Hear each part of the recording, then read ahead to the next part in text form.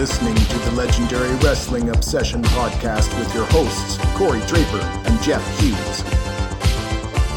But if Busters didn't know what happened to him there, my word, Anderson can't believe that he's beside himself with anger, and Tully Blanchard is beside himself, almost unconscious. Good down home cheating. Good down home cheating. Sure.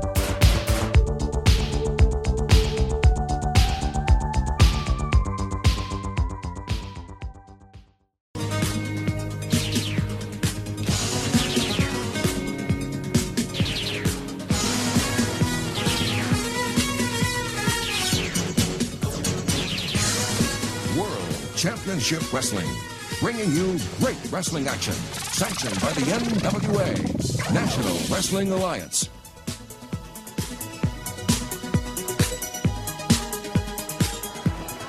Hi once again, everybody. I'm Tony Schiavone, and welcome to World Championship Wrestling. And you're ringside with the NWA, the National Wrestling Alliance, the Major League of Professional Wrestling. Welcome back to another week of the Legendary Wrestling Obsession podcast. I'm Corey Draper here with Jeff Hughes. Yes, I'm still here, but there's less Corey Draper every week. The man is disappearing. He is on his way to a healthy new dad bod. And he's doing a good job. Yeah, people that know me know that I'm very good at losing weight, and I'm very, very good at gaining weight. Well, anyway, so here we are. We're on the losing weight side. That's right. There's snow outside because we're in Winnipeg, but it falls and it melts. That's right. And yeah. There's this tricky cycle of ice and then it's great. And yeah, we don't get enough autumn up here, I'm afraid. It's cut short. A little short season. Don't like that.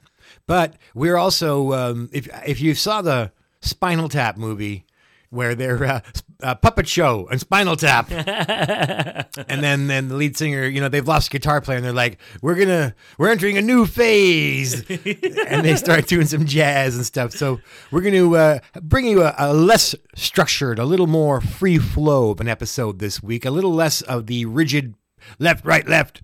It's going to get even better.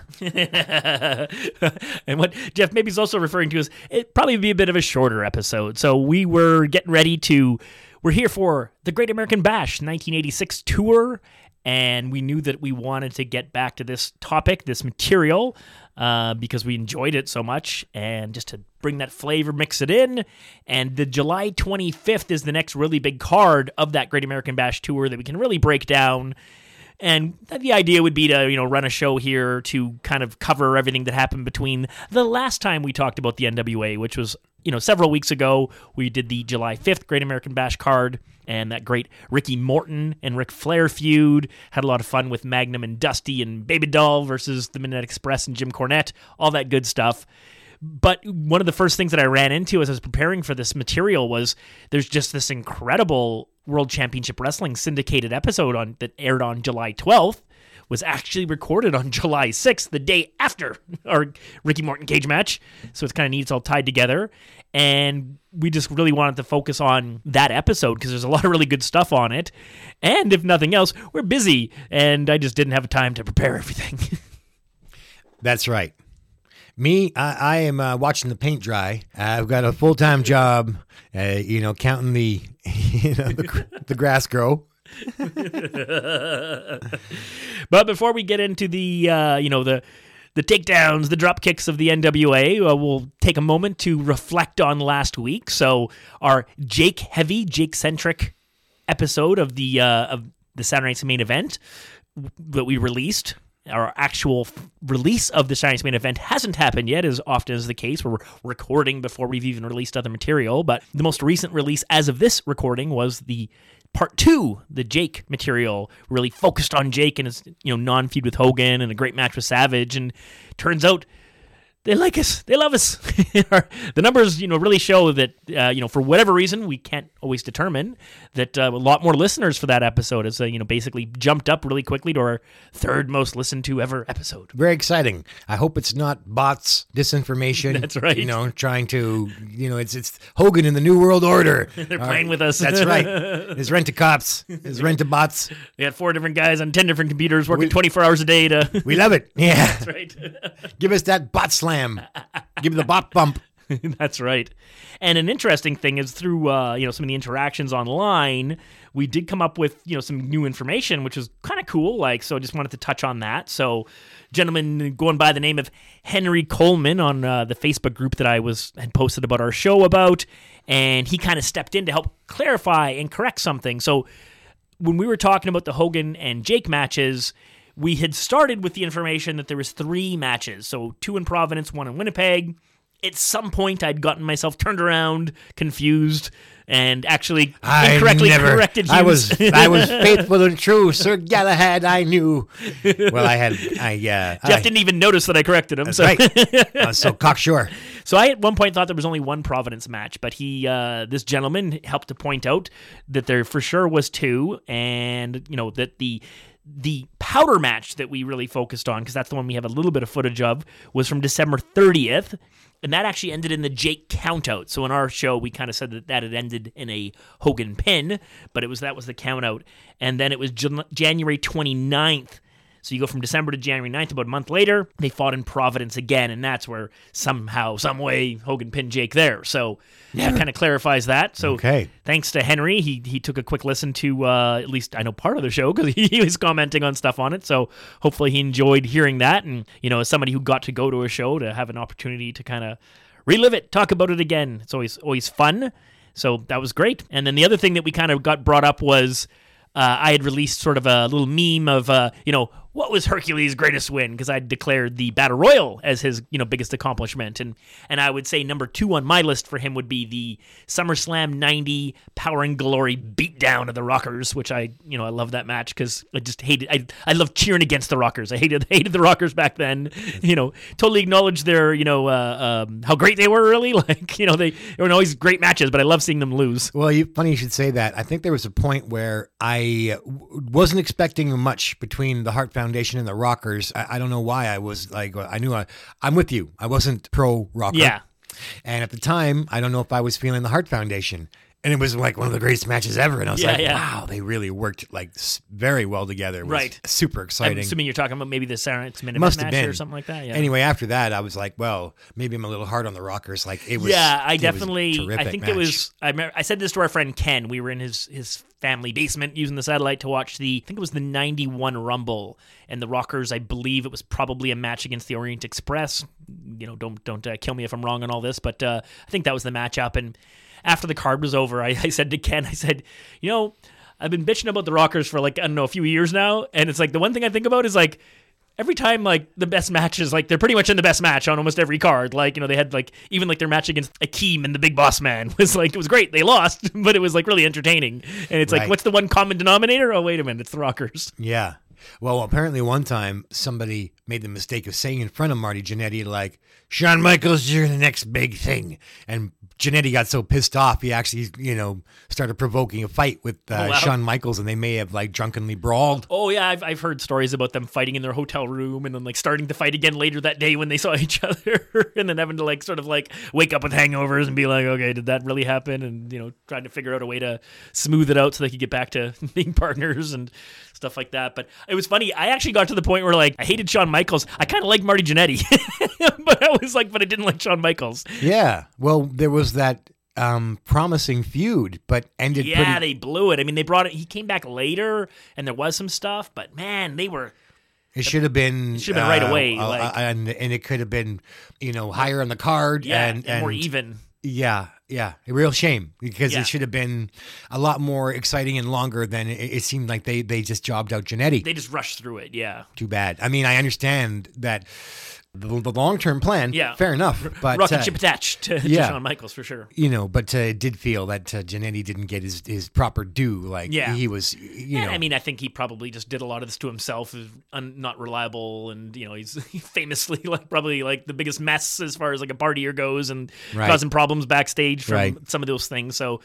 And I mean, I've heard people reading. I don't know if it's he's doing a comedy version of himself online as a joke, or if he really is the crazy things he says online are real or not. He either understands how to get he's just trying to get attention and he just thinks it's funny, or he really is this crazy because there's a lot of insane things that Party Marty. Yeah, that's right. As the OSW boys would say, Party Marty. So the input from we had a lot of replies back about the, what was the top Hercules match. And the one that came up the most, I would say, that I'd actually forgotten about is Hercules actually won a WrestleMania match, which I'd totally forgotten about, which is he had a match against Haku at WrestleMania 5. Oh, yeah. I remember it as soon as you say it. Like, I remember the match. I even remember the end. It's Haku does the back suplex into the pin, but it's the double pin, and Hercules lifts his shoulder at the last second, so Haku pins himself. Okay. But I mean, like, so that, I kind of see. I'm like, okay, I do concede that a WrestleMania win should be your biggest win, but I'm also like, the Battle Royal and other things like this, and the Power and Glory match at SummerSlam, it's just burned into my brain, whereas the WrestleMania 5 match, not so much. Agreed. Blue Trunk Hercules sucked. That's when he was getting all puffy and he didn't have the same mobility anymore. He didn't look as cool. I mean, I liked the guy and everything, and wished him well, wanted him to do well. But I also, back then, I liked Haku, so that was a tough one to cheer for. I was like, probably was cheering for Haku in that match, I think, just because I always had a soft spot for my King Tonga. Yeah, I hear you. Okay, so it's July 6th is the arena, and we got to talk about the look of this building. From watching your match, did you see it? You could, on the hard camera, it looks like a normal arena, but from the entrance, it is so unique. It's not ringing a bell. There's all these windows. Oh, right. And actually, coming in. Yeah, now that you mention it, there was that. Yeah, that was really cool. Basically, a bunch of fans get silhouetted, and so it looks really artistic because, as Corey says, these huge windows are just such as a camera angle that you cannot see anything except for these black silhouettes of these fans. But it's pretty striking. So I'm curious, and maybe like JCP fans out there, and please email us at legendarywrestlingobsession@gmail.com and fill us in, or find one of our Facebook posts or Twitter posts and all that stuff, and send us a message. But I wonder, this card is so unique. This show, pardon me, is so unique because it doesn't emanate from the typical TBS studios. We all know what that looks like. We all know, the interview desk is mere feet from the ring, and it all is tight and compact. And you got that tiny crowd. You got all the flags on the wall. It's such a iconic moment. And I'm not in any way trying to say like, hey, they shouldn't have done that at all. But I was thinking like, geez, if they would have, once every 2 months, once a month, whatever it might be, kind of do one of these where they kind of record the TV show from an actual arena like this. And I looked it up. It's like sold out, 8,500 people. So the venue looks great because it's packed and it's a big place. And again, it's very unique. I can't, like, there's open air, shows and stadiums, and then there's arena shows. And some of them are huge arenas, and some of them are little tiny bingo halls. But this is this almost like in between, where you're like, you're indoor, but you're outdoor, because you can see it's not an open air in any way, but with all those windows and that light coming in. Absolutely unique. It was. I paused it just to sort of be like, oh man, here's an artistic expression of 1986 or whatever. Yeah, and it's like people look like the hairstyles, right. But you can't see their faces or what color their clothes are. Yeah, they're just silhouettes. But it was cool. And it's like, July, so peak sunlight. So even if this card started at 7, it's probably not getting dark until 9:30, getting closer to 10 o'clock or something like that. So most of this card would have taken place with, bright light outside. And it was great. So we'll just kind of roll through it. We're not going to worry about every little tiny segment. There's just, several good matches on it, which is the biggest thing. The World Championship Wrestling broadcasts are a bit more famous for their great interview segments than they are the matches themselves, but they certainly put on some good matches. But this just kind of like kept outdoing itself. I didn't look ahead when I watched this. I just flicked this episode on and just kind of was watching. It was fast forwarding a tiny bit, but I was like, oh, this is on it? Oh, this is on it? Like, it kind of kept getting better. It kept building to a crescendo. So one of the first things we find out when they come in, though, is that David Crockett is on assignment. They don't quite explain it, and I've read and heard that he often would be out of town for business, so they would have to have other people. So we don't get David Crockett, so we don't get his excited voice, but we get a pretty great replacement in Jim Cornette. Right. He's young, but he's ready for action. He's awesome. His outfit looks so funny. He's got like the suit and hat on, and I think he's got some kind of a flower coming out of his hat. It's all quite ridiculous. And he's got his newly, fashioned Big Bubba bodyguard with him the whole time, and he never says a word. It's great. He's just totally silent. He's too green. What's that? He's too green. Oh, too green. I thought you said Stu Green, and I was like, who's Stu Green? He's too green. Yeah, exactly. I guess I did say Stu Green. So the opening match is really quick. It's Baby Doll coming out with the Warlord.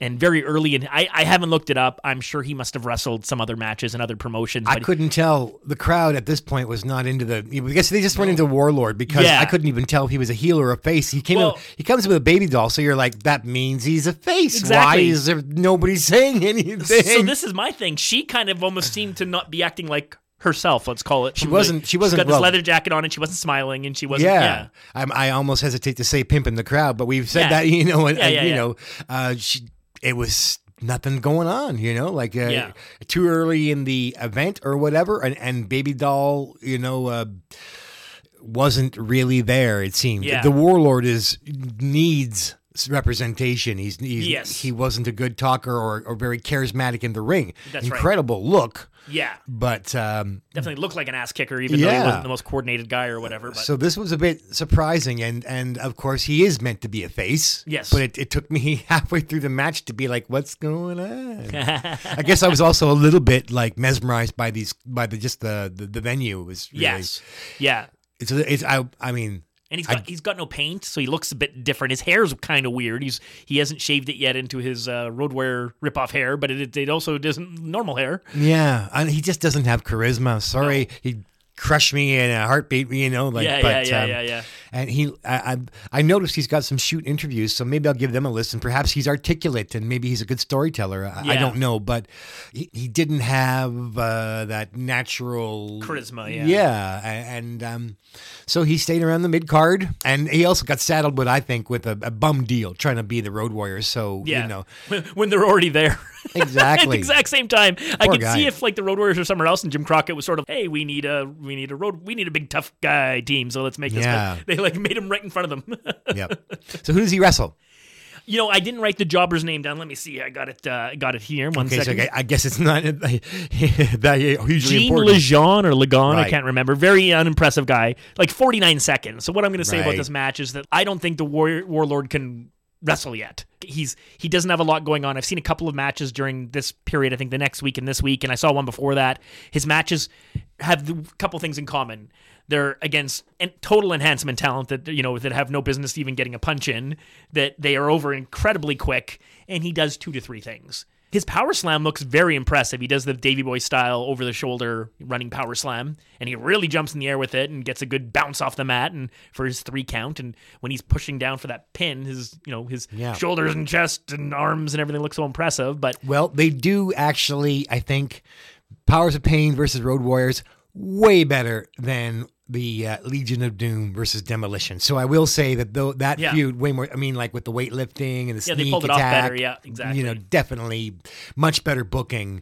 So Warlord will go on to be part of a cool angle where I was like, you stinking Road Warrior ripoff. I hope they beat you senseless. And then the cheating at the weightlifting bench press competition, which we got mostly through magazines. That's right. But it was good because okay, good. Now I have a positive spin on the Warlord. At one point, I really wanted the Road Warriors to kick the Warlord and Barbarian's ass for daring to, use their shtick right in front of him. That's right. So right now he's aimless and Baby Doll's not helping. That's right. Next. So, just kind of that's where we're at.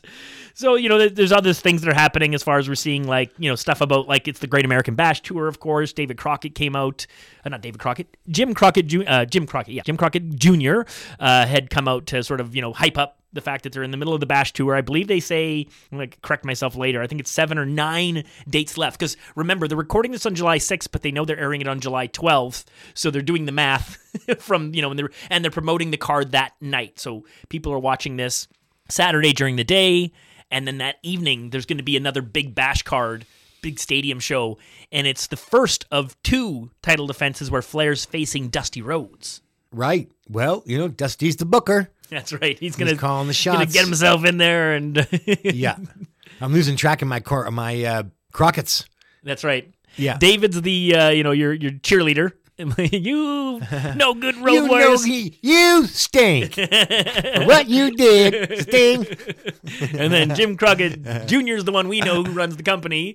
Jim Crockett Sr. is the one who passed away around the time while we were born. Okay, what about the cameraman? That's Jackie Crockett. Zoom. Cameraman Zoom. Cameraman Zoom. He was the party Marty. Oh, yeah? Yeah, that's what Robert Gibson said, that Okay. one of the Crockett's was the black sheep, the cameraman, Ooh. Jackie. Wow, okay. I know that Jim Crockett liked to hang out with the Horsemen and go to Vegas with them and stuff like that, and that's why they blew a lot of their money on their planes, and they're flying all over the place. They weren't just flying from town to town, they were also making a trip to Vegas every night on the jet and racking up those expenses because he liked the party life. So did Robert. He was like, yeah, and he was like, biggest party guy, myself. So there's another match that comes up, which it's a little longer than I thought it would be. So we got the Koloffs come out. It's Ivan Koloff wrestling against Rocky King, and I gotta say he impressed me in this match because I've known his name forever. I've seen him wrestle before. He's an enhancement Looks talent. incredible. This is what I wanted to get to. This guy does not look like enhancement talent. No, when you look at what enhancement talent looks like in the mid-'80s, they do not look like this guy. Like, this guy is fit, like really muscular. He's a little bit undersized for mid-'80s wrestling, but he looks strong. He's very fast. He's agile. The one thing that I found that he was bad at was he had a bad punch. It didn't look, when he was throwing punches, it didn't look like anything. But everything else he did well, and the crowd got excited for him. It kind of looked like Apollo Creed a bit, and not as muscular. But then again, there was proportion. Remember, Rocky was a small, that's right, human being. But anyway, so this Rocky King, I meant to say Sylvester Stallone's Rocky, but this Rocky King guy, you know, there was like no body fat on him. No, he was just so tight, so ripped. So ripped, and the crowd really liked him. I don't think he had a tremendous amount of success in Jim Crockett Promotions, and I didn't see him wrestle other places. I'm sure if we looked it up, we'd find he held regional titles, and he probably was in other promotions and did a lot better. I feel for sure that I'd seen his picture in the magazines, and so in some territory, he probably had to be mid or maybe even upper tier, you know, So I'm sure a lot of, and I think I've heard some of the wrestlers talk about liking that guy, that he was a good guy, and Rocky King. Yeah, he was around a lot, and he was, it was good to work with. The kind of, I've heard Arn talk about that, the idea of you look at the booking sheet, and it's like there was a lot of guys on the circuit where it was like you knew you were going to have a good night because they were skilled, they were, good at their job. Okay. They were safe, So, and then you've got Dwayne Johnson's father was The Rock's dad was the Rocky Johnson was the wrestling name. Okay, so we are talking about the Dwayne. This is the Rock's dad. Are we talking? No. Okay, so who was the Rock's dad? The guy who Rocky Johnson. He was in the WWF. So Rocky Johnson, Rocky King. Okay, so I'm getting Rocky King's a lot younger than the Rock's dad.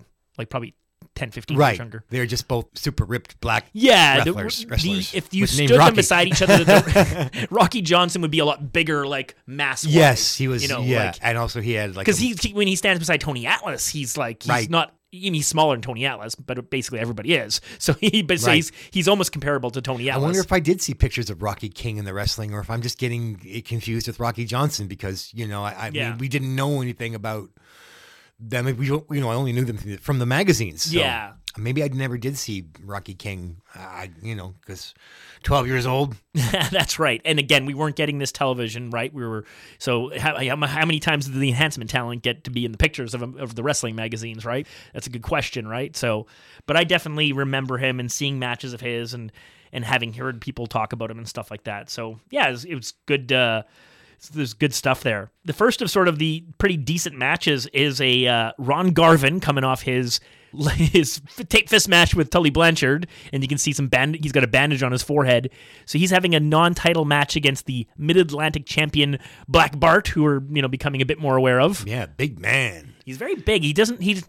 He's kind of soft, he's not a big muscular guy. He's just kind of a big guy. Yeah, exactly. But it's interesting. Early in the match, I was just rewatching it again today. It's great. Black Bart's not really cheating, but just being rough with Ronnie Garvin. So Ronnie Garvin just grabs that big mane of hair and just chucks him down and then stands over him and threatens like he's going to punch him while he's down. And the ref's getting him to back up because, Ronnie Garvin's got that, deadly weapon, his fist. I think there is more to Black Bart than perhaps we thought.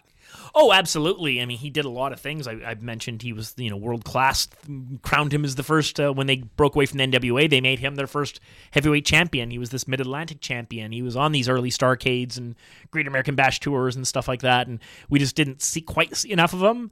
I mean, it's kind of a bit of a hokey gimmick, the Black Bart, that's kind of, that's been around a lot longer than this guy has been, but, I just don't have one memory of a wrestling match Black Bart. I have no memories of again, because I think if we go look, he's all Southern territories and wrestling shows that we didn't have. So he's but he definitely would have been in the magazines. Like he would have been positioned high enough to appear on those top 10 lists in certain somebody's promotion would have had him listed as a top 10 wrestler. So who's got the gold at this point? So Black Bart's still carrying this Mid-Atlantic Championship. He's the champ, yeah. And he does not lose the belt to Garvin. No, it's a non-title match and stuff. I think they know. So you'll recall that Ronnie Garvin lost the Crockett Cup by having an injured hand. Yeah, that's right. The Horseman had injured his hands. Yep. His hand of stone, and he used it. He punches one of the Road Warriors, but he's in so much pain that Animal's able to clobber him and get a pin. That's right.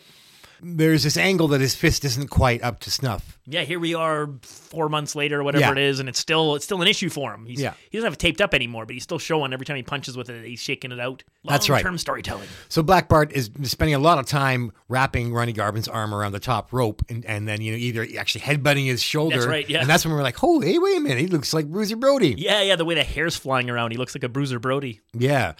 A poor man's Bruiser Brody. Really. Yeah. But I mean, hey, we'll still take 2/3 of Bruiser Brody if we can get it. That's right. So more Black Bart. But there's a lot of match to go, actually. And now that we think about it, it's a pretty fun match.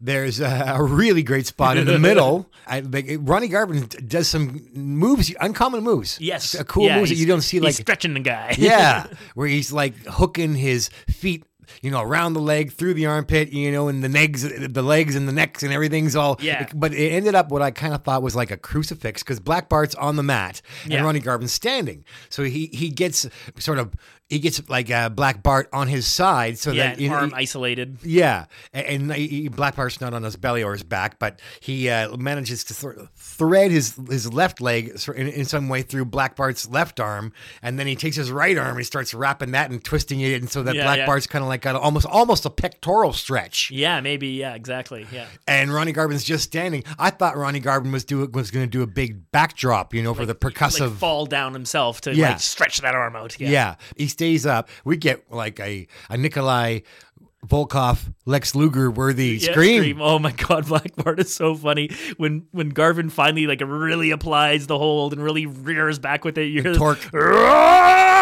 And Jeff rewound it a few times. For a second, I was like, wait a minute, this happened 3 times? He's like, no, it's just I the one was time enjoying over it, and over again. Yeah. You get to enjoy it now too, dear listeners. Garvin could go behind there. Obviously, gives away a lot of weight when he goes up against Bart. But Ron Garvin, a master at making you scream and just knowing where to apply the punishment. And he's doing it right there. I think all the fans here in Raleigh could hear the cry of pain. They carry on, and you get lots of shots. It's not completely dark out yet, so you still get to see like a dusky sky through these cool windows. So that the last matches, it's a blackout, so you lose that cool effect. But it's pretty mesmerizing. Definitely worth taking a look at. It does make me think that the recording actually probably started even later than I maybe suspected. Maybe it was a 8:30, start time or something. So by the time you get midway through the show, then it is actually dark out.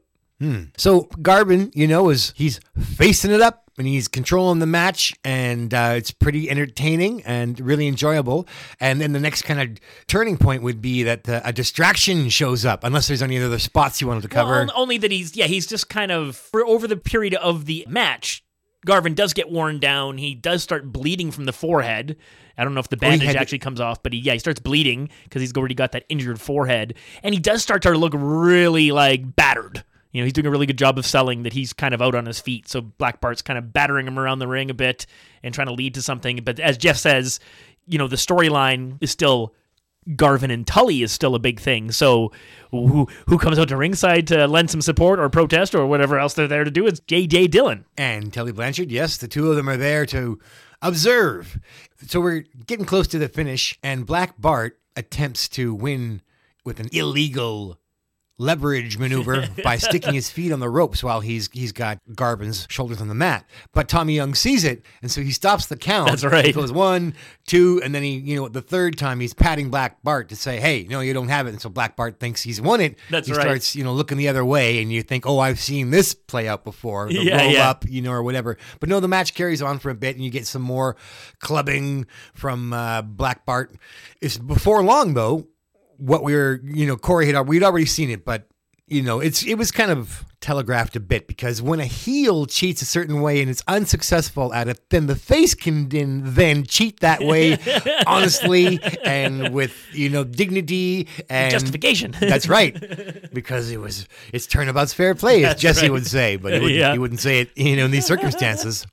So Ronnie Garvin ends up with a really cool pinning situation, and he instead of kind of climbing, he does a little tuck and then kicks his feet back up, and they go onto the second rope. Yeah. And Tommy does a real quick 1, 2, 3. Yeah. While Tully's jumping up on the apron to complain about this cheating.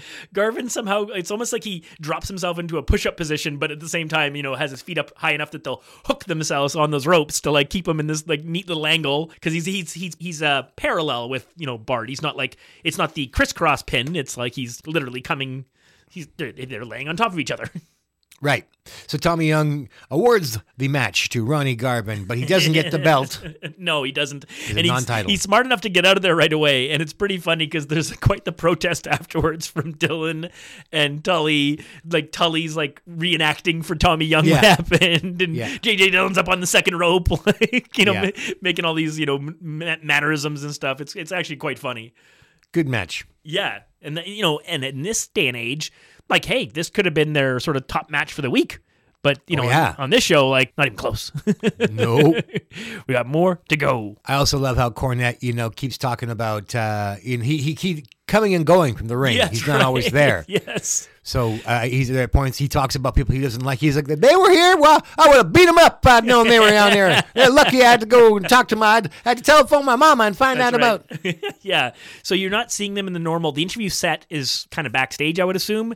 Who knows if it was recorded in advance, but they kind of play it up that every time that there's sort of like a Dusty or a Magnum or whoever comes out, for an interview, then Jim Cornette isn't there. And when they come back, Tony Schiavone's buddy, where were you? You're supposed to be helping me with this. Right. It's pretty good. The next match on the show is one of Paul Jones' Army, so a wrestler that I really wasn't very familiar with beyond his name. I knew his name more than I knew his look. Tejo Khan. And it's, I don't know where the gimmick came from. I don't really get it. He's got a bit of a mohawk. He's got a pretty good body. It's a fun. It's not a distinct. It's kind of like your most generic wrestler guy, thing. He's got like a the mohawk. name's very unique, but the body isn't, or the look isn't. No, and the name too. Maybe they were going for a Genghis Khan thing, Tejo Khan. Maybe, yeah. He could look like that sort of part of the world, I guess, but.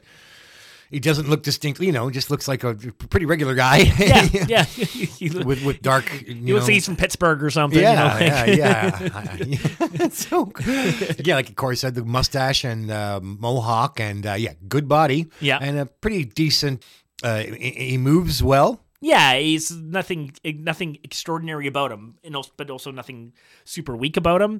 It's just a normal squash match. But he's nice and safe with his jobber. He does a power slam, and he takes a bunch of impact on his own knees before he takes the guy down. So it doesn't look as devastating, but if I was the jobber, I'd be appreciating that. Thank you. Mark Fleming's taking him out to dinner later that night. I appreciate that.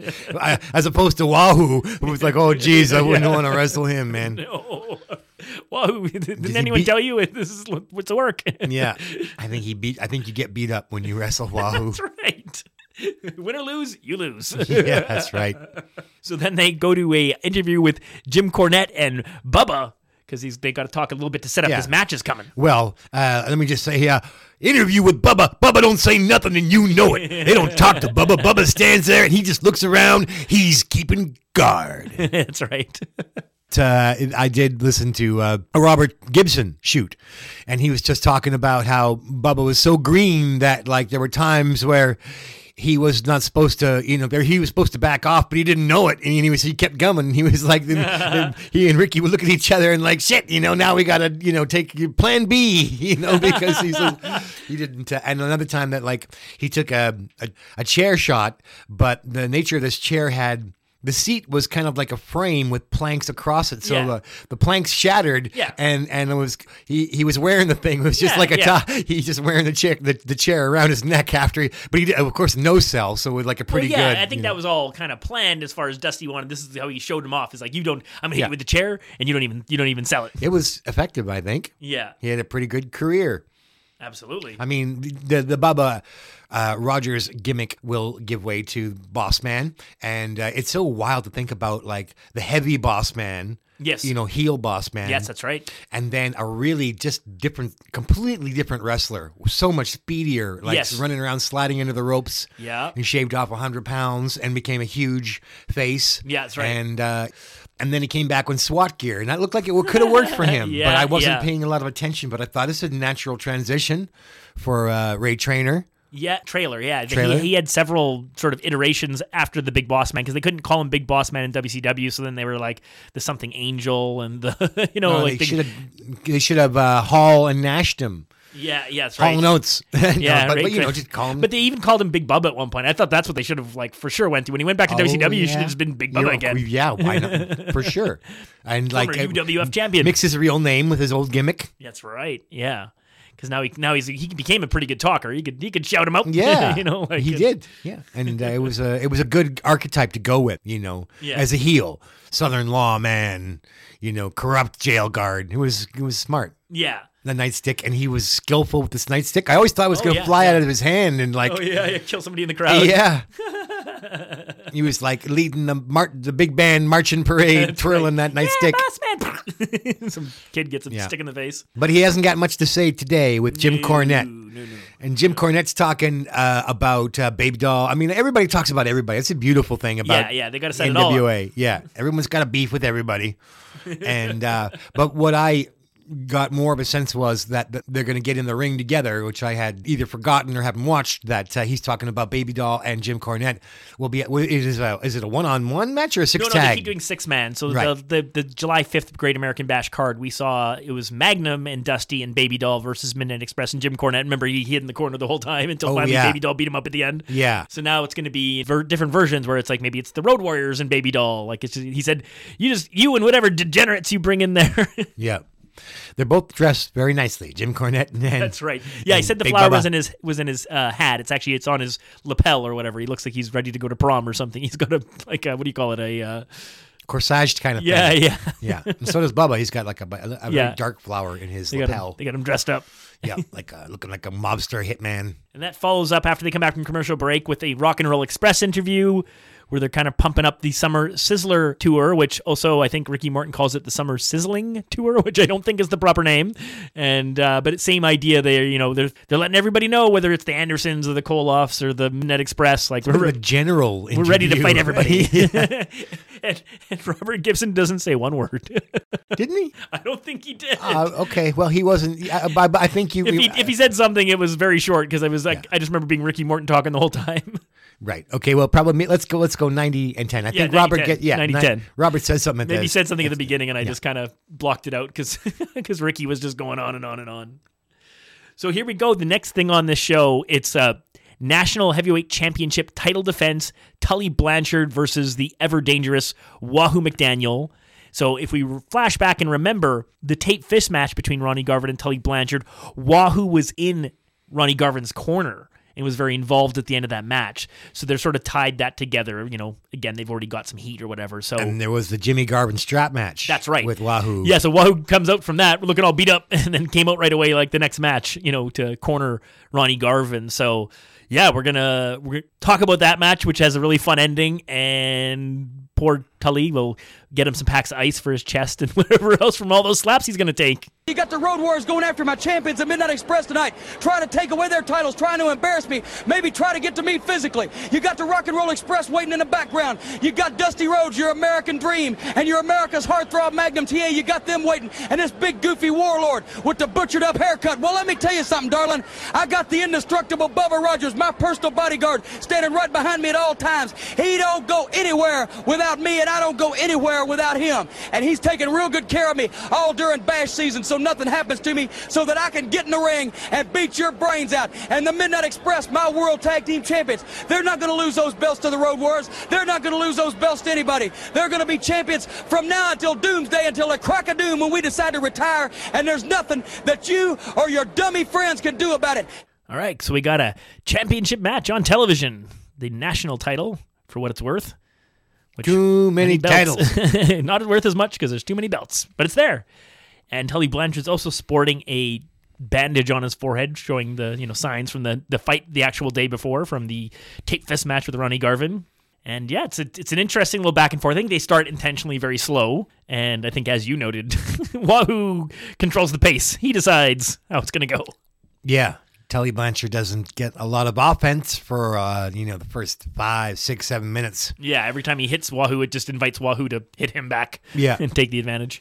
Tully's one of those wrestlers where I can picture myself, because I think I'm about the same height as him. So if I'd done the roids, I could have looked like Tully Blanchard. If I'd done a lot of roids, I might have looked like Paul Orndorff. But anyway, we were about the same height. I think he was just under 6 feet, I think, that Tully Blanchard. Yeah, he was known as a really, he didn't have the body of, he wasn't a body guy, so he didn't look like a lot of the other wrestlers, but a lot of people did say at that time, he was one of the best athletes, even though he didn't necessarily 100% look like it. Like, he was a college quarterback, like Division I or something like that, like, really high level stuff.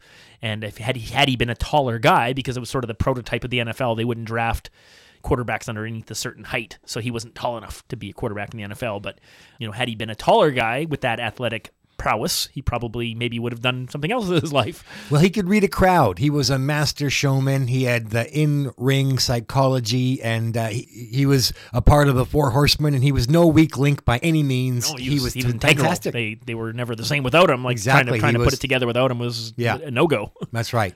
So it wasn't that he was an incredibly impressive physical specimen, but here he is with some gold, and right. Wahoo dwarfs him.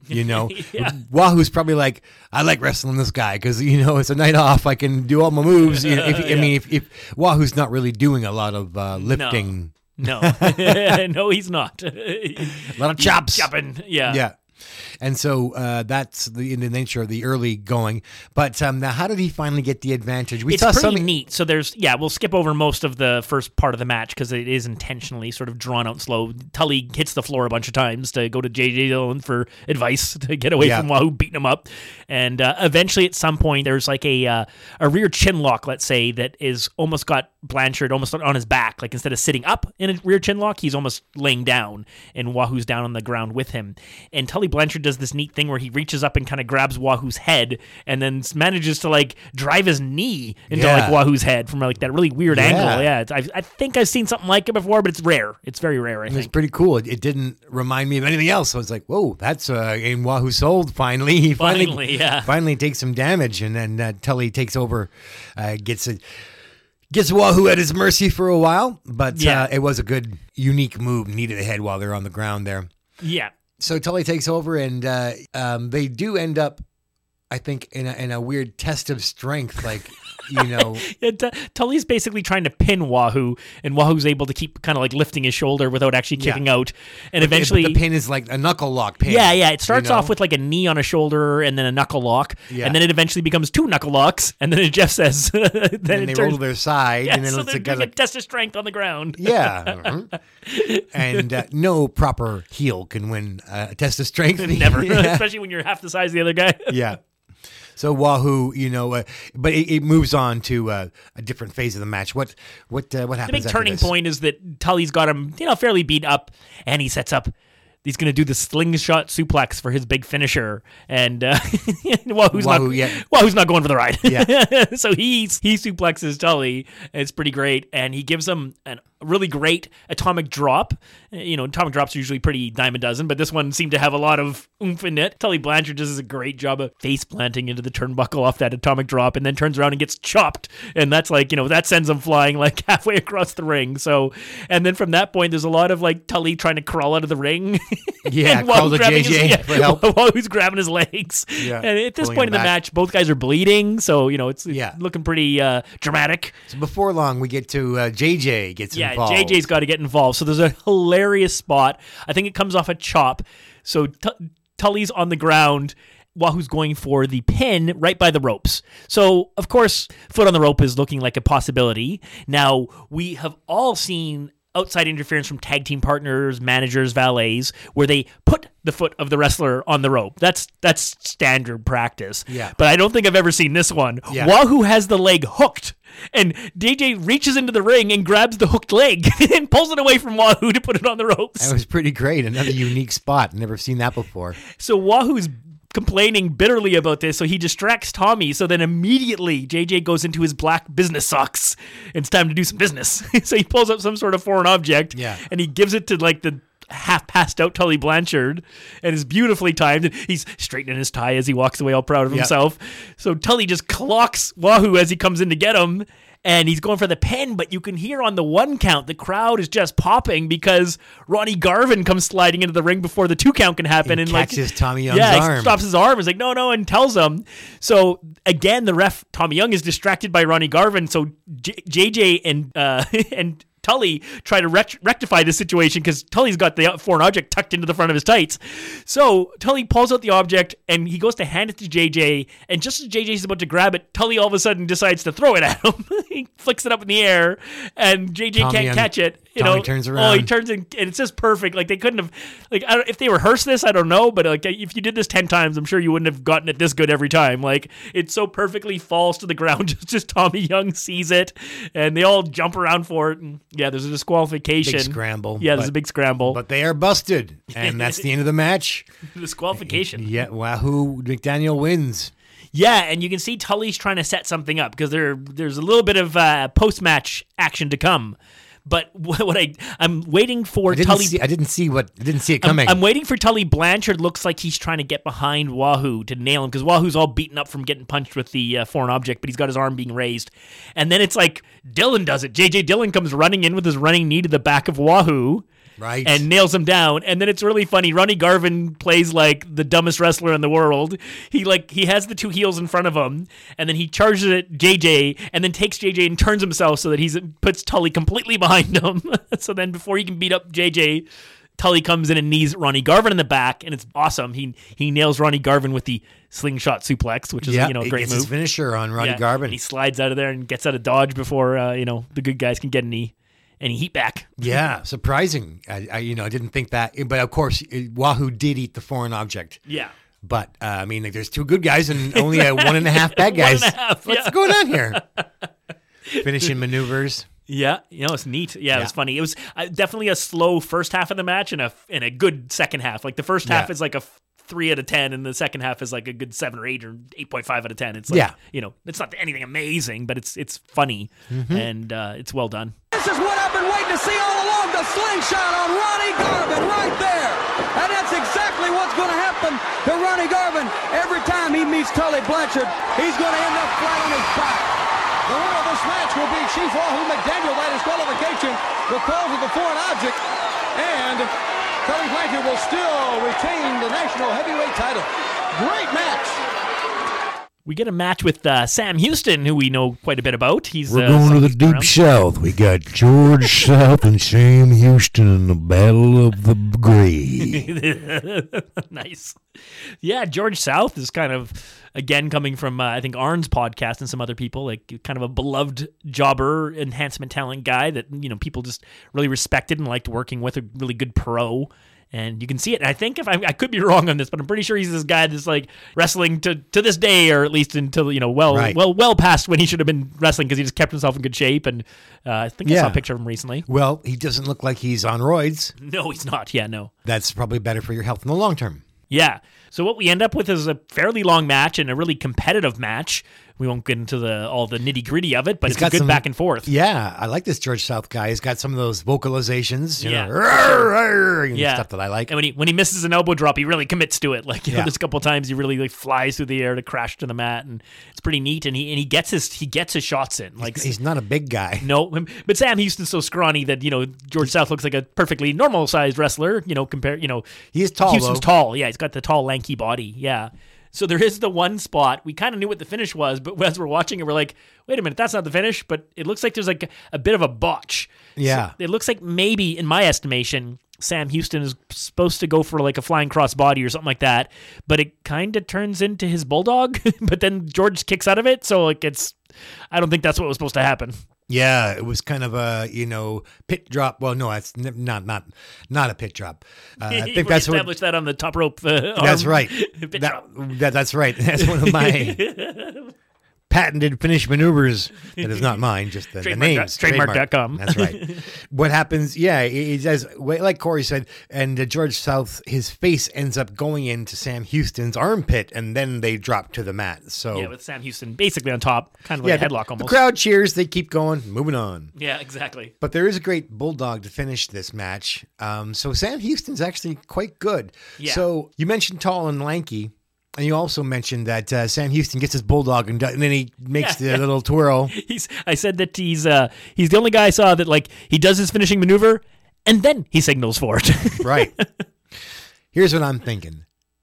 2 Jakes. Yeah. 2 snakes. That's right. So they're real life brothers. This guy clearly has the athleticism, the talent, the genes that Jake, he seems to be as good a wrestler as Jake. I mean, he does some things really like his arm drag is awesome. His drop kicks are great. Like there's nothing wrong with his in-ring performance. His body is close enough to Jake's. They could have easily teamed up and, imagine 2 DDTs. A bulldog and a DDT. Yeah.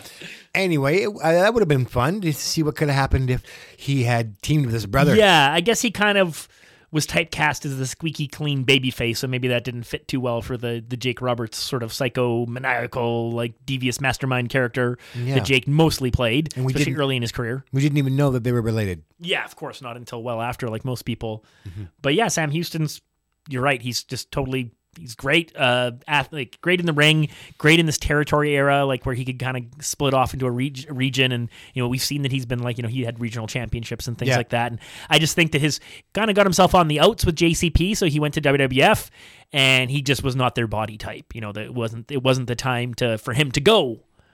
Had he been a wrestler like in the last 10 years, he would have been like one of the best guys in the world because you can be a tiny guy now. Right. He'd be above average size compared to some of the guys now. Right. And the way he can move, he could do all that crazy flippy stuff.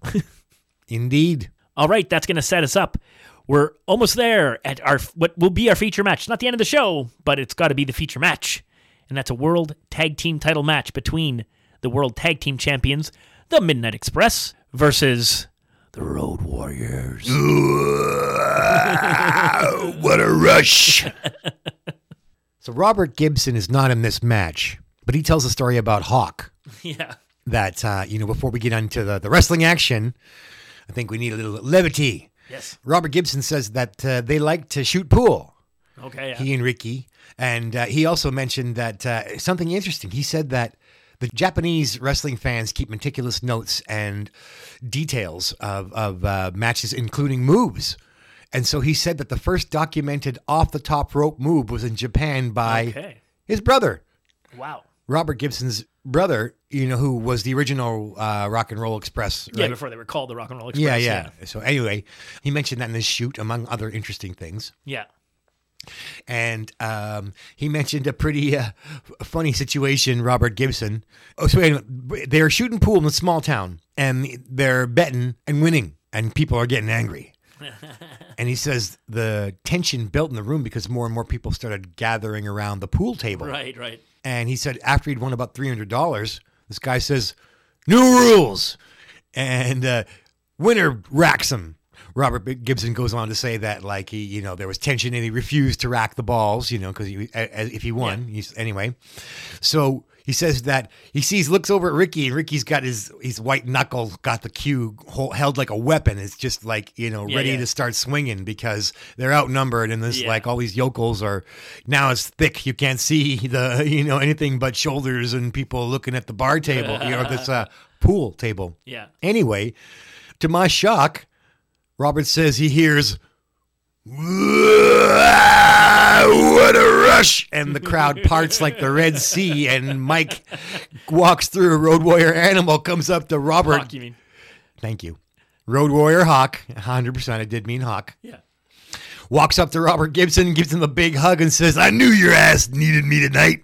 And like the crowd dispersed because they were both Road Warriors were there. Yeah. Anyway, it sounds a bit fantastical, but I still like the stories. At this time that the Road Warrior. Yeah, because I remember I was like, how mad with the road. The crowd was chanting "Rock and Roll" while the Road Warriors are fighting the Horsemen, and I'm thinking that Hawk is just like, God damn it. Yeah. Turns out no. Anyway, I just another funny thing that Robert Gibson said. If we can just before we get back to Road Warriors versus the Midnight Express, Jim Ross is interviewing Robert Gibson and Ricky Morton live on TV, where the camera is going. Okay, you're back in 5, 4, 3, and then Jim Ross cuts the biggest fart you've ever heard on 2, and then there's no. They come back to air, and Jim Ross says to them, well, it's a smelly situation, boys. And they had to do the whole interview in this stank of this cloud of stench. So those are some funny stories that Robert, Gibson had to tell. That's about just, this, that, and the other. And they didn't ever have a big program with the Road Warriors, the Rock and Roll Express. I can't imagine they would have, yeah. Well, I mean, it seemed obvious, but because everybody wrestled everybody, but... Yeah, they didn't do a lot of babyface versus babyface. It seems like WWF actually did a few more. We found those matches in, 85 and 86 of, tag team matches of, US Express versus Killer Bees or something. But I think the thing is the Rock and Roll Express weren't really around much in 88 when the Road Warriors were doing their heel thing. Right. Well, here's an embarrassing story of my life on the road touring theater when we were trying to entertain each other with flatulence. That joke. So one time I was trying to make my colleague laugh, but we were in a school and we were and so I let one rip and they are laughing and I was like they had a shocked look on their face, and I just turned around and I was like, they were this a clutch of kids there. They were these 10-year-olds, and they were just frozen in horror. Like you didn't know they were there. No. And the look on their face, because I laid into it. It's hey, check this one out. And those kids were around the corner. So the final part of the story is the fart game can go terribly wrong. Of course. My brother was trying to impress a colleague. And he was like, check this one out. And, something went wrong at the factory and he had an accident. So, he leaned into the wrong chute. And went for the bark, got the bite. Yeah, crapped his pants. Oh, no. Yeah. And so, Senor, por favor. Anyway, so Robert Gibson, I thought we could just tell some silly stories about, being on the road and pranks, pranks and ribs and pranks. And, I was doing children's theater. Oh, jeez. And anyway, so we hope that you don't mind a little bathroom humor, folks. We'll try to get back humor. To that. Hey, Vince McMahon made his living off it, so I can say do a couple of seconds. I remember one time when we clued back into wrestling. Yeah. And I remember watching an episode where literally I thought, wrestling is all fucked up because it's piss, puke, and pussy. That's right. And on that episode where they didn't get me back. Yeah, that's right. And there was lots of hot chicks, less wrestling, and I was like, okay, I like Stacy, in her long legs, and my god, that's worth watching. But there was another guy whose gimmick was puking. Yeah, that's right. And I guess draws. Yeah. Okay, so and sadly, I don't know if he was a road warrior at this point, but no, thank you. Anyway, and then finally, I certainly don't.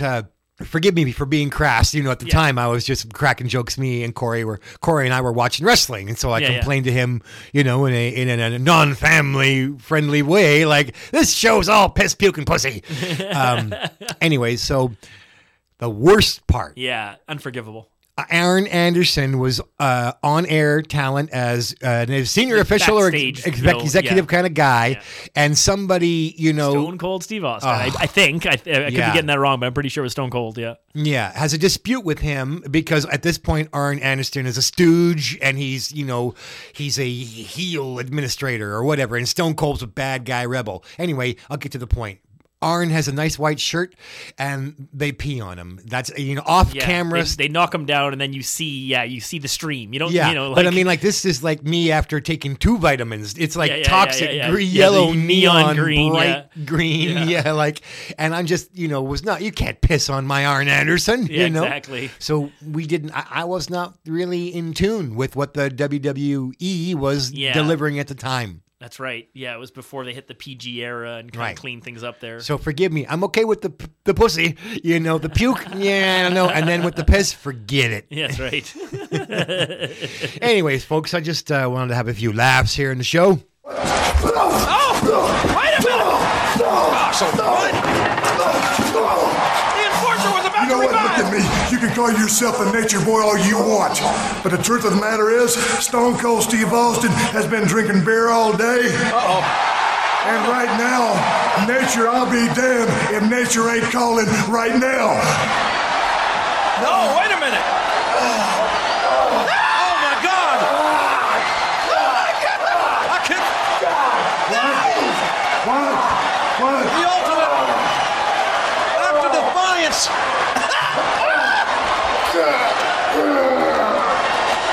You know, Ricky, you always say, in order to be the man, you gotta beat the man.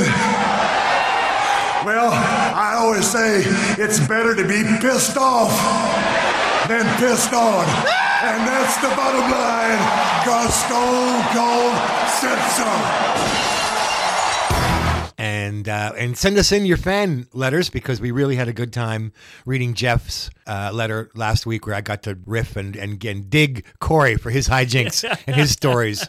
So that's as much what we're going for here, and let you know a little bit about us farting in schools. me. My farts in schools weren't for humor. Yeah. I went on to marry that lady. Common law wife for a couple of years. Yeah, that was, I won her over with that. Charming. That's right. Oh, the romance. So a lot of guys are getting a second chance, a second look, as we delve into it. And here's another chance to say, boy, did I have it wrong on Dennis Condrey. And, he's the captain of this match. Yeah. He's the pro, the vet, and he's running the show. Yeah. And like, I never really would have thought about it in those, why would I, in those terms at the time. But listening to Jim Cornette talk. And so I went and, looked into the stats to see, how old is everybody here? And indeed, Dennis Condrey is the eldest. Yeah. Now, Paul Ellering, actually, he was only 1 year older than Loverboy Dennis Condrey. So indeed, Condrey is the eldest. Even if Paul Ellering he gives off a vibe. I always thought he was like the elder statesman, but not really. Yeah, hard to say for sure. But Condrey definitely looked older than the other wrestlers. Okay. So Condrey's got these silvery beefcake cuffs on, the forearm sleeves. Right, that's right. And he's got full length. He's got red kerchiefs tied on and some black trunks. Bobby Eaton's got these shiny, sort of satiny looking white tights. And of course they have the gold, and they've got Big Boss Man as well. That's right. Now, I really hate the fact that we don't get our music, because one of my favorites entrances is the Midnight Express. That's such a cool tune. The Chase. Yeah. Okay. And we've complained so many times. We're a broken record. So moving on. All the music in this episode seemed to be the wrong music, even though it's not a WWE file, so I don't understand why it's all edited up. Disgraceful. The Road Warriors do not have the shoulder pads yet, but they've got lots of spikes. They got their own cuffs on, but they're leather. And they come off, because otherwise somebody would be getting, punctured, pierced. Killed. Yeah, dead, Iron Maidened. And they have the vests on as well. Animal's got green face paint on. And Hawk has his usual two-piece, a black kind of swirl and a red kind of triangle under the other side. Paul Ellering is not bleach blonde. He's got a sleeveless T-shirt. He's got his own fine set of arms. He's a bodybuilder and a wrestler. Of course, the heels make way when the faces make their entrance. They clear the ring, and the Road Warriors get to enjoy the adoration of the crowd. To I'm sure something that sounded really awesome, but we don't get to hear it. Whatever it was, I hope it was still. I'm 99% sure it was. Probably still Iron Man. Yeah, right. Now you get to hear a lot of what not Paul, but Jim Cornette has to say to his men because of the live mics on the cameras. That's right. Yes. So he was on commentary all night. He may as well still be on commentary, because you get to hear him talking. It's a part of the match. It's completely. It's like Bobby Heenan worthy of shouting and what to do and all these instructions. Right. It's just they keep going back to him, so it's pretty good.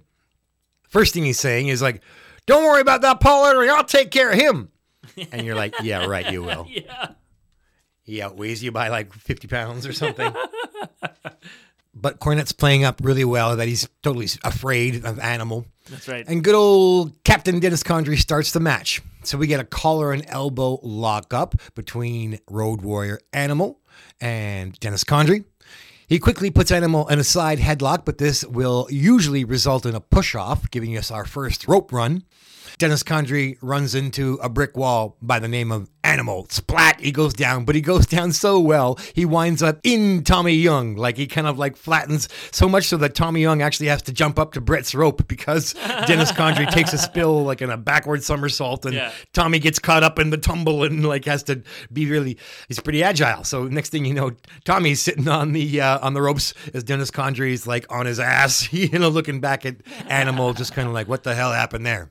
Dennis Condrey gets back up and decides to, the pop is just immense. The crowd is really loud. And now that we can hear it, as opposed to like them piping in their elevator music, it sounds amazing. Dennis Condrey runs the ropes without being whipped. Animal drops down, so Dennis goes over. Dennis keeps running. Animal hops up. Dennis goes under. When Dennis Condrey shows up next time, he gets a big reverse elbow. Splat. He hits the mat. He rolls outside of the ring because, like, when Animal hits you with an elbow, it's a finisher. Team huddle. The Midnight Express is outside, and Jim Cornette is, he's already gone to 10, but he's able to go to 11, so don't worry. And Dennis Condrey gets back into the ring and complains to the ref. I'm not sure what his legitimate beef is at this point, but, he's slowing the pace down, and he's like the ring general here because Animal is, still relatively green compared to Condrey. Not as green as they were. Anyway, so another collar and elbow. This time, Animal puts a side headlock on to Dennis Condrey, who, after, feeling the pressure and getting his head squeezed for a while, manages to push off Animal. And, it's another wall. Splat, Dennis Condrey is down. And now Animal decides that it's kind of a reverse of the earlier bit where Animal decides without provocation to run the ropes. And so Dennis Condrey goes down, Animal jumps over him. And then Dennis Condrey jumps up expecting Animal to do the underneath. Yeah. Instead, Animal drop kicks him. Dennis Condrey, splat, rolls out of the ring again. Yeah. Big surprise. Jim Cornette's just furious, the world champions here can't seem to get any kind of control in the match. It's still early going, but Dennis Condrey heads to the dressing room. He's like, forget it. Jim Cornette's just like waving his arm with his tennis racket, and he's so exasperated. And then I love it because Dennis Condrey, whatever it is that Jim Cornette is saying to Dennis Condrey turns to him and puts out his arm and goes, "How?" It's perfect. It's so great. So Hawk's back in the ring. Dennis Condrey gets in there and he's stalling because nothing's going his way. Can't get any action. He's talking to the ref. He's hiding in the corner. Whatever tactics. He's really a master. Bobby is in the corner. He'll talk to him as well. That's right. And whisper into each other. So. Now Dennis is doing a lot of kind of circling Hawk, kind of like, 360-ish movement, right? Like not going right at him, but sidestepping. But he gets too close to Animal. So Animal's able to get in and grab him because Dennis Condrey's got that long hair. Yeah. So he gets a little handful of Dennis Condrey. He gives him a yank, yeah. Yeah. But doesn't manage to finish him. Just kind of, just little scary times for Dennis. So we get back into a collar and elbow. Dennis Condrey uses an eye rake.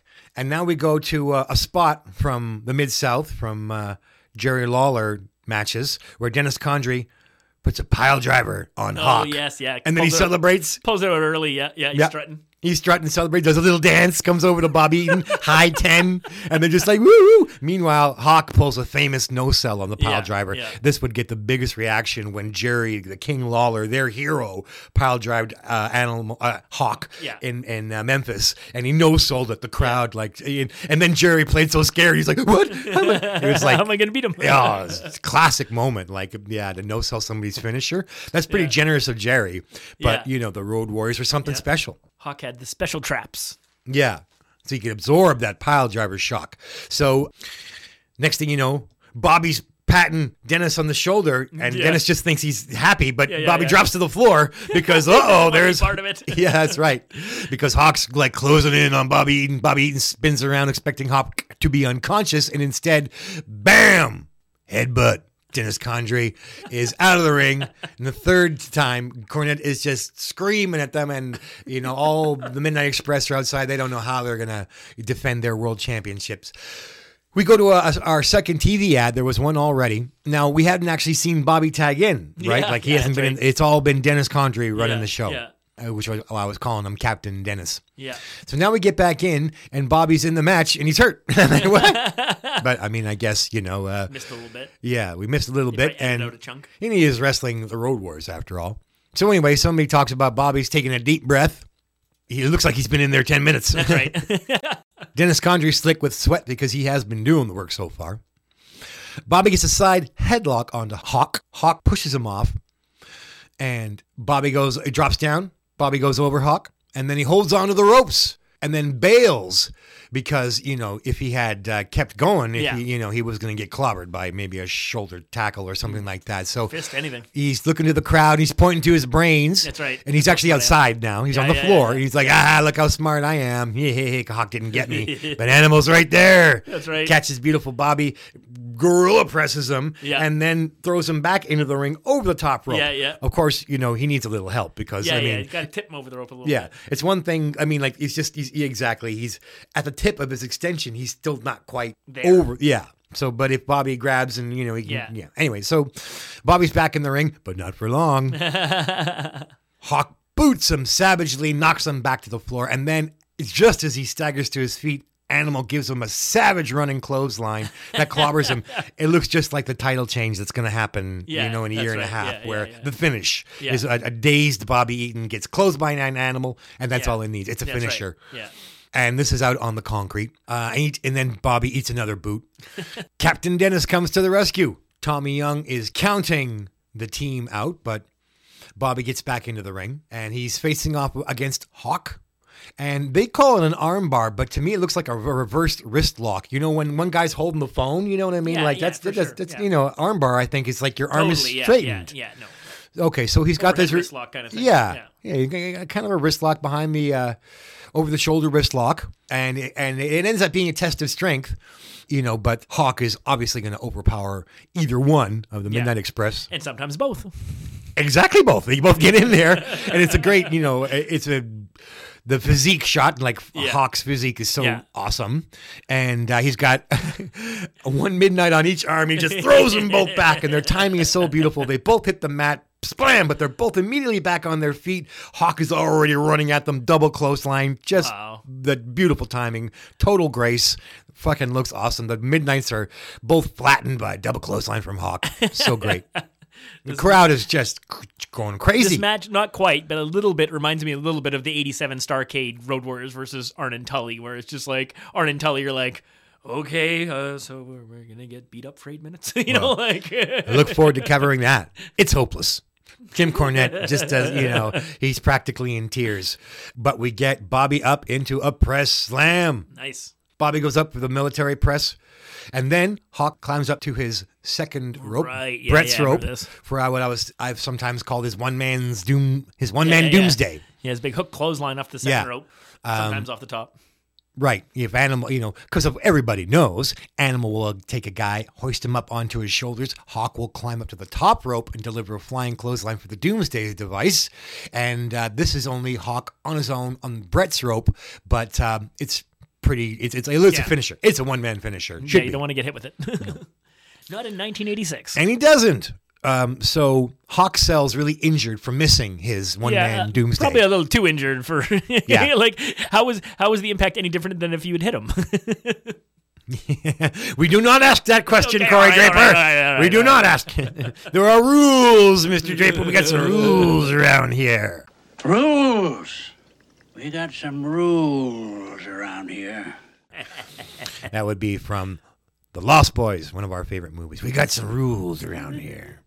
Quaker Oats guy, Wilfred Bramley. So Hawk rolls out of the ring, and finally now the Midnight Express can use some of the tactics that get them the gold and keep them the gold, mainly Jim Cornette's loaded racket. That's right. Hawk takes the first of quite a few racket shots for the night. They get away with several ones, and a couple times I think the ref sees them. But and then Dennis Condrey is escorting back Hawk into the ring, but gives him a little eye rake before he throws him in there for Bobby to work over some more. You don't have too many muscles on your eyes. And the Midnights go to work. Hawk is going to take a beating while they, start to work the hot tag, because that's what you got to do. Of course. They're punching him in the throat and kicking him, double teaming him. Dennis Condrey lands a pretty nice clothesline. The Lover Boy, I think he's awesome. He gets a 2 count out of it. They're able to hurt Hawk. The invincible Juggernaut is actually taking damage. At one point, Dennis Condrey grabs Hawk by the back of his neck and just runs him into Bobby Eaton's knee, who's waiting in the corner. And then they tag Bobby in. So the cheating is working, the eye rakes, the choking. And there's another tennis shot, which isn't even near the finish. That's right. Just the referee gets distracted and another Jim Cornette smashes Hawk. Hawk is hurt.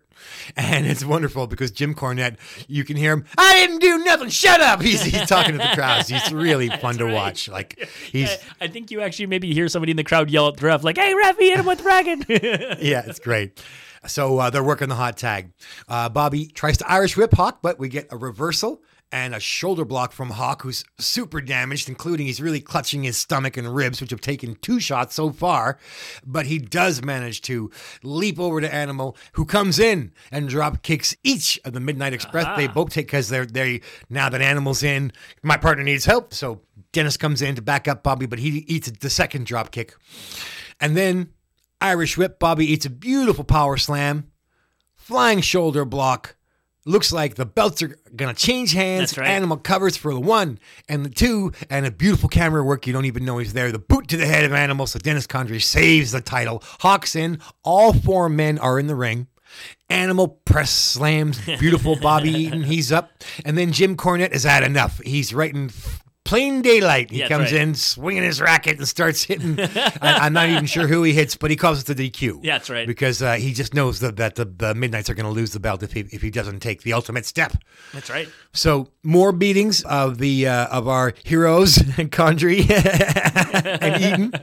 And then we get a little chase. Yeah, that's right. Where Jim Cornette is like, it seems like there's almost 6 sides of the ring because of the chase until he's on one side. And once again, fabulous camera work.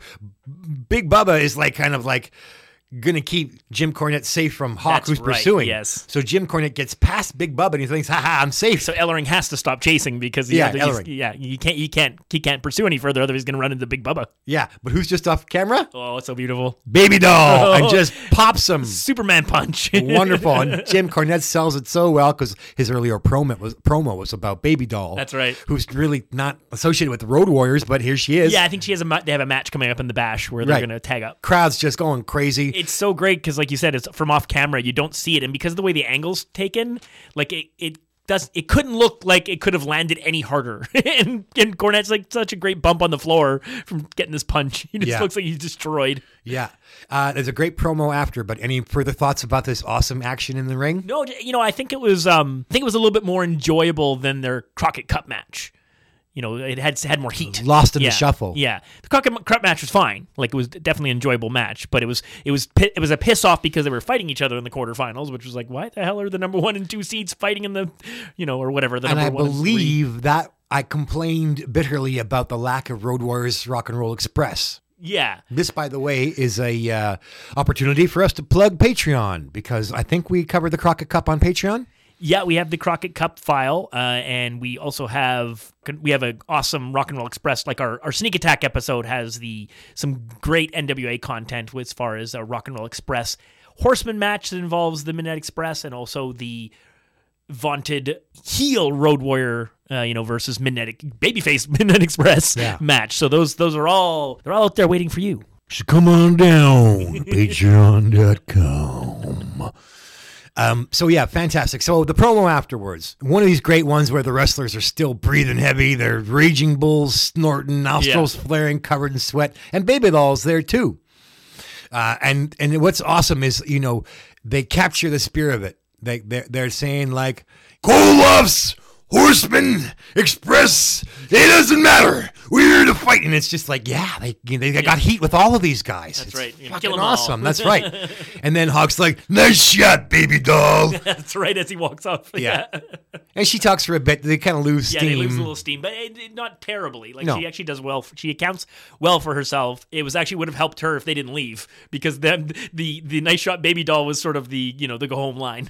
Yeah. So, wow. I mean, as far as this being your weekly program Yeah, it's on TV, what? just like This is pay-per-view quality. Absolutely, yeah. Fantastic. So July 12th, World Yeah. Championship Wrestling, and also, like Corey said, these unique shots of the outdoor lighting fading, just kind of magical, like dusk is settling. Yeah, It's something it wild. gives you a little bit of a reminder of something like a WrestleMania 3, let's say, where you kind of can see, because the Silverdome lets the light in, so you have the daylight, the beginning of the show, it's light out, Right. and then throughout the show it gets darker and darker and darker till like the last 5 matches or whatever, I cannot think of, this is unique because I cannot think of another indoor place that That's right, had, yeah. Such an outdoor feel. Yeah, the Silverdome's technically an indoor venue. It can be an indoor venue. But they pull that roof back. Yeah, exactly. Yeah, something So I going on know- with the roof there. So Yeah. This These is- were this is- windows. This is just windows. Yeah. Yeah, really neat. Yeah, so the episode's not over, but we'll touch on a few more things here. But this was sort of the big moment of the card, and this is what kind of caught my attention when I was like, they're going to wrestle earlier in the show when they say, coming up later, Yeah. Road Warriors versus Men Express. I was like, what? So I guess I'm probably not saying anything new, but I didn't realize that Dennis Condrey was such a veteran, professional, reliable performer. When we came along, I was like, what's so great about him? Yeah, again, it's magazines. It's hard for him or an Ole Anderson or some of these guys to come across very well in the magazines because they kind of just look like somebody's dad. Yeah. They kind of got a beer gut and they don't have the nice impressive physique that a 12 or 11 or 14-year-old boy is going to be like, that's an athlete. Yeah. Oh, that guy, he can't do anything. You don't realize what a good performer they are.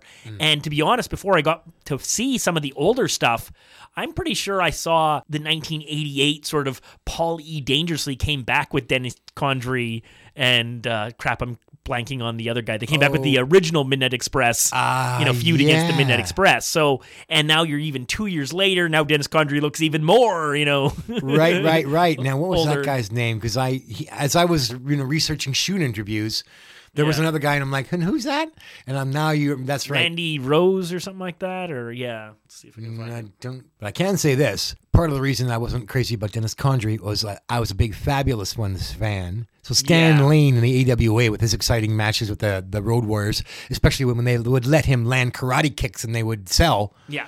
Stan Lane, I'm like, wow, this guy can karate kick the Road Warriors. Yeah, So yeah. when he showed up in the Midnight Express, I was like, that's my guy. Yeah, so the guy with the mustache, Randy Rose, was the other guy, sort of like Dennis Condrey and Randy Rose, Southeast Championship Wrestling, 1981, and then they basically eventually merged into, and then of course the more famous versions are when it's like Jim Cornette with Dennis and with Bobby, and then eventually Bobby and Stan. And basically, Dennis famously went home after because he didn't want to do the Skywalker matches, and they were setting them up to do them again. And he was like, "That's it, I'm going home." Well, and the payoffs. Well, I did a little digging, and there also is a version that they were all going to go to the WWF. Okay. And that Vince said they were making good money. The communication was to McMahon, "We make good money here. No, thank you." They said. Which little did they realize they were master bargaining. Yeah. That's negotiation, right? Because they were just like, no, not interested. The best negotiation you can do. So Vince said, I'll double it. And Dennis is like, we'll be there tomorrow. And so he flies up to Vince, talks to him. Yeah. Then Bobby and Jimmy didn't want to go. Yeah. They had families and houses and wanted to stay in the Carolinas. That's right. And some miscommunication happened between the team where somehow Dennis got hung out to dry and looked like the guy because it was a package deal. He blew his word, kind of thing. Yeah, exactly. But I haven't got all sides of the story. Well, I think one thing immediately when I think of that is that Jim Cornette is petrified of flying. He can't fly.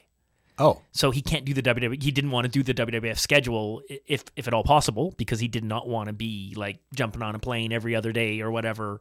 He liked this where he was because he could drive. He could drive to all those things. He would drive, like everyone else would fly to places and he would be driving. Right. He'd run these crazy long drives. Let's hope that we get to the point where I can tell my airplane story where I came across the WWF procession of wrestlers. I was about 19 or 20. Yeah. So let's hope that we get there. But That's right. yeah, it was a crazy time. Flair and was, among them. Anyway. Right on. Okay, let's take a peek at what we've got left. There's one more feature match coming up, but it's got that famous setup for how they like to do 80s TV shows. We're running out of time. So you can't believe who's coming down, but you realize when you look at the file, you're like, oh, wait a minute, this match isn't, you're not going to see the whole thing. So, but we'll get there. So frustrating. Back on World Championship Wrestling, Jim Cornette, co-host. I have nothing to say. You can explain this. You better not give me that microphone. You better not say a word, because I'm going to talk straight to Baby Doll, because she just proved my point. Look at this tape right here. I'm running away from Paul Ellering, my man Bubba, trying to catch up to him. He's got Ellering. He's going to make sure Ellering don't do me any harm. Right there, he's got him blocked off. When look, the back jumper, the backstabber, the low class, trashy, stinking, slimy scuzz, Baby Doll, that you are. You proved my point all along. You come in from behind, you hit me over the head with a brick. Look at the size of this ice pack. Let me tell you something right now, Baby Doll. The Road Warriors and the Rock and Roll and Dusty and Magnum, I don't care if you get King Kong and Godzilla to help you out, because now, not only am I going to prove my point that no woman can beat a man except by jumping him from behind, not only am I going to beat your brains out, but now I'm coming after revenge, and you better believe I'm going to get it, you stinking scuzzbag. So yeah, we just heard Cornette. That's just awesome. He's just turned up like that's full fire. He's not holding anything back. You hit me with a brick from behind. Look at the size of this ice pack. Love it. It's so good. Yeah, so he's good. So yeah, they wrap up this show with a bunkhouse match, 6-man tag, meaning that it's kind of come as you are, anything goes. So the wrestlers are dressed up in a variety of little outfits that aren't the wrestling gear. And what we have is American Dream, Dusty Rhodes, and the Rock and Roll Express taking on 3 of the 4 horsemen, Ric Flair, Arn, and Ole Anderson. Tully's in no shape, I think, right. after that Wahoo match. Tully's had enough for the night. So yeah, you only get 3 minutes airs, and then they're gonna send you to the credits. And this happened a lot at UWF. I'm sure places like Memphis and Florida, like it was very common to kind of put out after watching an hour of squash matches, then they put out like this, a big match, but there's only 2 minutes left in the broadcast, so you're not gonna, see much of it. But it's what we do see is like this wild brawl. It starts before people can even really get in the ring, and Ric Flair for some reason is wearing like jeans and a pink t-shirt. I said he looked like somebody, the Socias from The Outsiders or something like that. I wouldn't call it, a t-shirt technically, but it's more, a golf shirt or something. Yeah. That's right. More like a polo shirt. It's got, the collar and stuff like that. Yeah. T-shirt sounds a bit more Dusty Rhodes That's style. right, yeah. So they just basically the good guys rule the roost for quite a while. Ricky Morton is sporting his face mask to protect his nose, his injured face still. And there's an interesting spot. I think we watched it twice. I think that it's a bit of an accident. So one of the horsemen gets knocked down and actually falls on like sort of, let's say, Ricky Morton's ankle from behind. And Ricky Morton really sells it, but I'm not sure that it was part of the match. I think it was he legitimately ouch, got hurt. Yeah, well, he didn't see it coming. They were back to back, and yeah, that's right. Arneson takes a bump and kind of lands on his ankle or Achilles heel or something, and then it takes for the next 90 seconds, Ricky's got to fight from the mat. Yeah, Baby Doll's over there talking to him, and so eventually, of course, things like the face mask is a weapon, but the boots. The Rock and Roll Express each have one of their cowboy boots off, and everybody's eating a cowboy boot. You get a boot. You get a boot. You get a boot. Yeah, the camera doesn't watch Dusty as much, except for one point where Ric Flair tries to run. Yeah, that's right. Dusty has to chase him down in the crowd, kind of where the spotlight isn't, so you can barely see them. But he ends up picking Flair up over his shoulder like a potato sack, carries him back, legs kicking.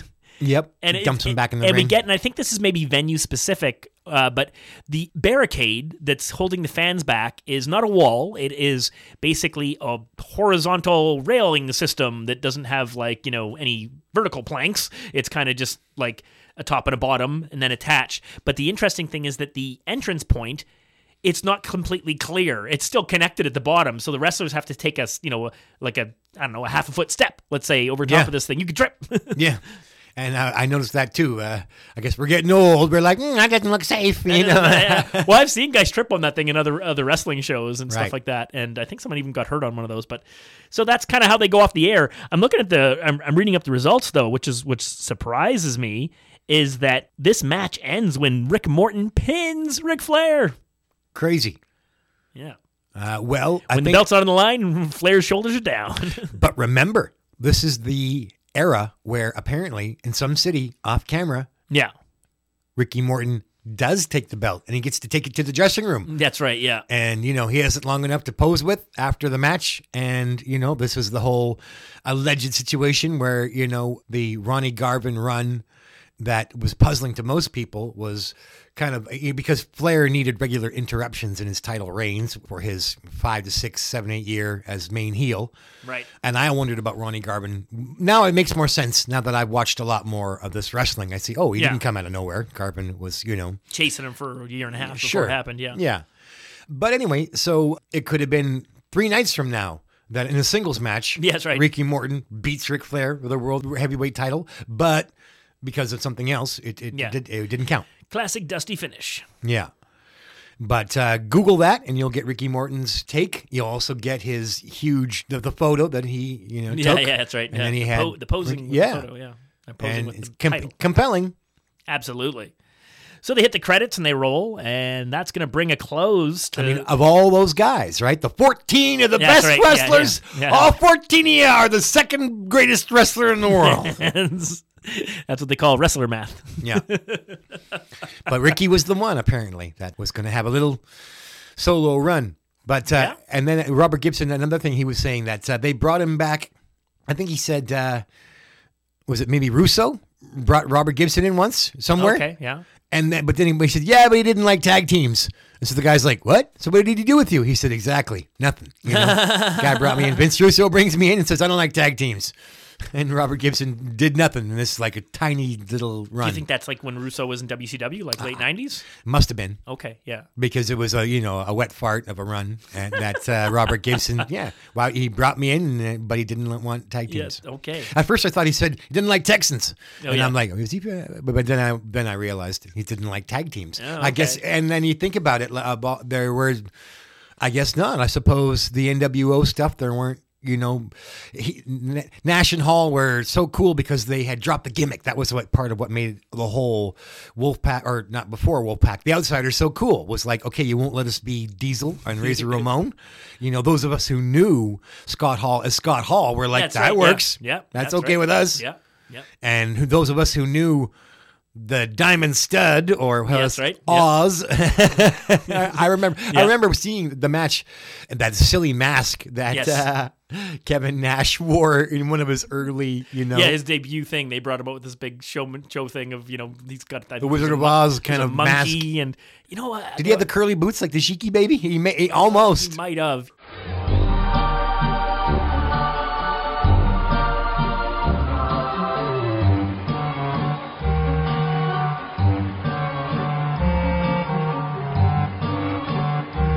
Well, I guess now we know why that gimmick didn't was cursed. Yeah, it wasn't going to work. It didn't make any sense. Like people said, like Oz is this little guy behind a curtain. He's not this 7-foot tall monster. Like how are you Oz? Like yikes! It was one of those forced. Ted Turner had the rights to play, for the movie Wizard of Oz. So it was like, hey, can we have an Oz connection or whatever, right? So so that's where we're at with the Great American Bash 1986.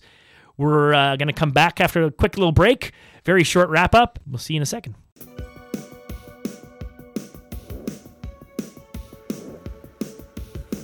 Okay, so just we're getting ready to take this home, but quickly, just and I think we're only here because of what we talked about earlier in the show. But I do think that if we're going to get a good chuckle out of let's call it toilet humor, that I recall a very funny story that Jeff made me laugh for years. So we'll let him share with you that has brought a lot of laughs to me. Well, this one is for one of the funniest guys I ever met, Matt Kippen. He liked this story, and I think he's got his own podcast, and so it's probably entertaining because I know that Matt is a very, very funny guy. So he seemed to enjoy this one, even though he was a sophisticated guy. And I don't want to, I already blew it. Here we go. I was in Mexico, and you're warned not to drink the water down there because it can mess up your insides, and Montezuma's revenge. You can suddenly find yourself with some bad diarrhea or whatever. And so we were telling some traveling stories, and a guy who had he kind of had an Irish accent, and he was talking about his embarrassing moment. Like I fed my brother to the wolves earlier with soiling his shorts. So this particular guy was talking about driving through Mexico.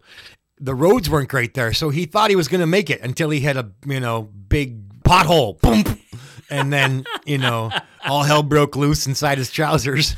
Oh, so he pulls over, this guy, and he says, that he's trying to he's got to reset, got to get rid of these clothes, yes. And fortunately, I'll just revert to the fella. He says, "Well, I'm standing there, scraping the shit off me arse, and a campesino comes along on a donkey. And he stops to watch. So I says to him, Senor, por favor." And there's your story. The campesino is just, like a farmer. Yeah. Who just, took in the show of this guy. Yeah. Senor, por favor. Too good. Yeah, I've been any trips I've done to different places. Yeah, they always warn you.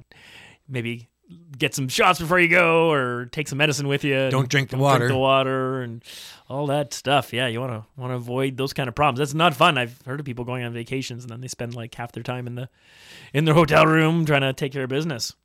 Speaking of taking care of business, Patreon.com is the place to go to take care of that business for us.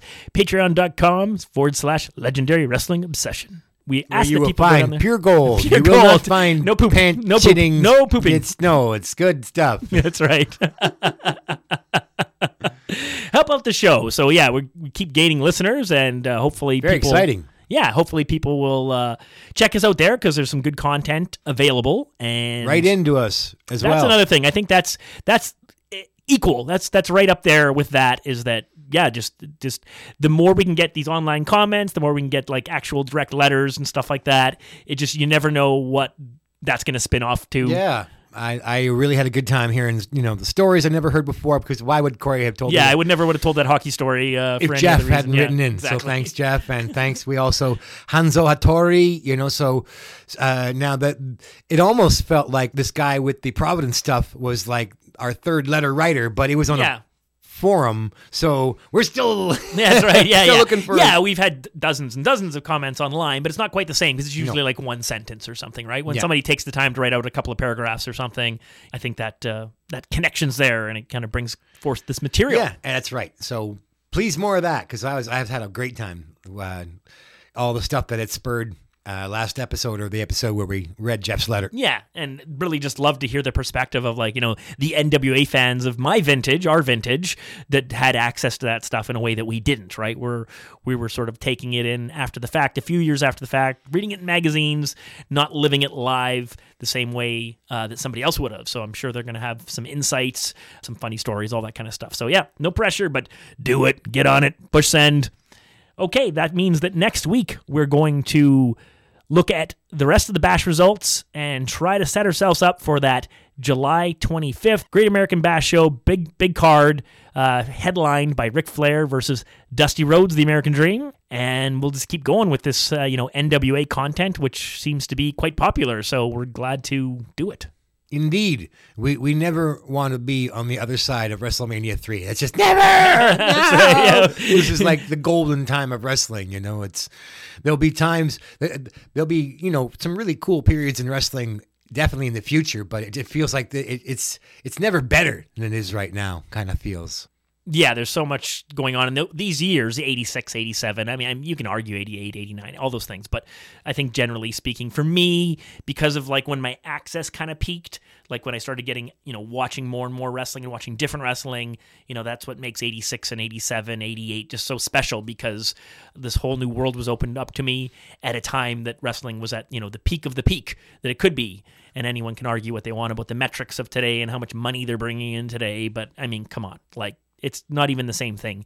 People at the wrestling shows are there for a very different reason. They're not there because they really care about who wins and loses, and their excitement in being in the audience is more about like almost like a performance, this weird sort of counter, like the audience is the show. Yeah, those ECW frat boy crowds, wanted to dictate the show, you know, and they couldn't be controlled. And there's a wild energy to that, which is pretty interesting. Yep. But, like you say, don't take yourself too seriously, boys. That's right. You're the audience, Yeah, and it is kind of cool to like be swept up in the idea that you actually care who wins and loses, even though it's like there's a predetermined outcome, and you're not always going to get the person you want. But it's when you actually want somebody to win and care about who wins, it makes it more fun. It just does. Okay, that's going to wrap us up on a shorter than normal episode. Not that it's a short episode, but a little shorter than normal. So. We'll hope you have a good week, and we'll see you next week. Take care. Por favor.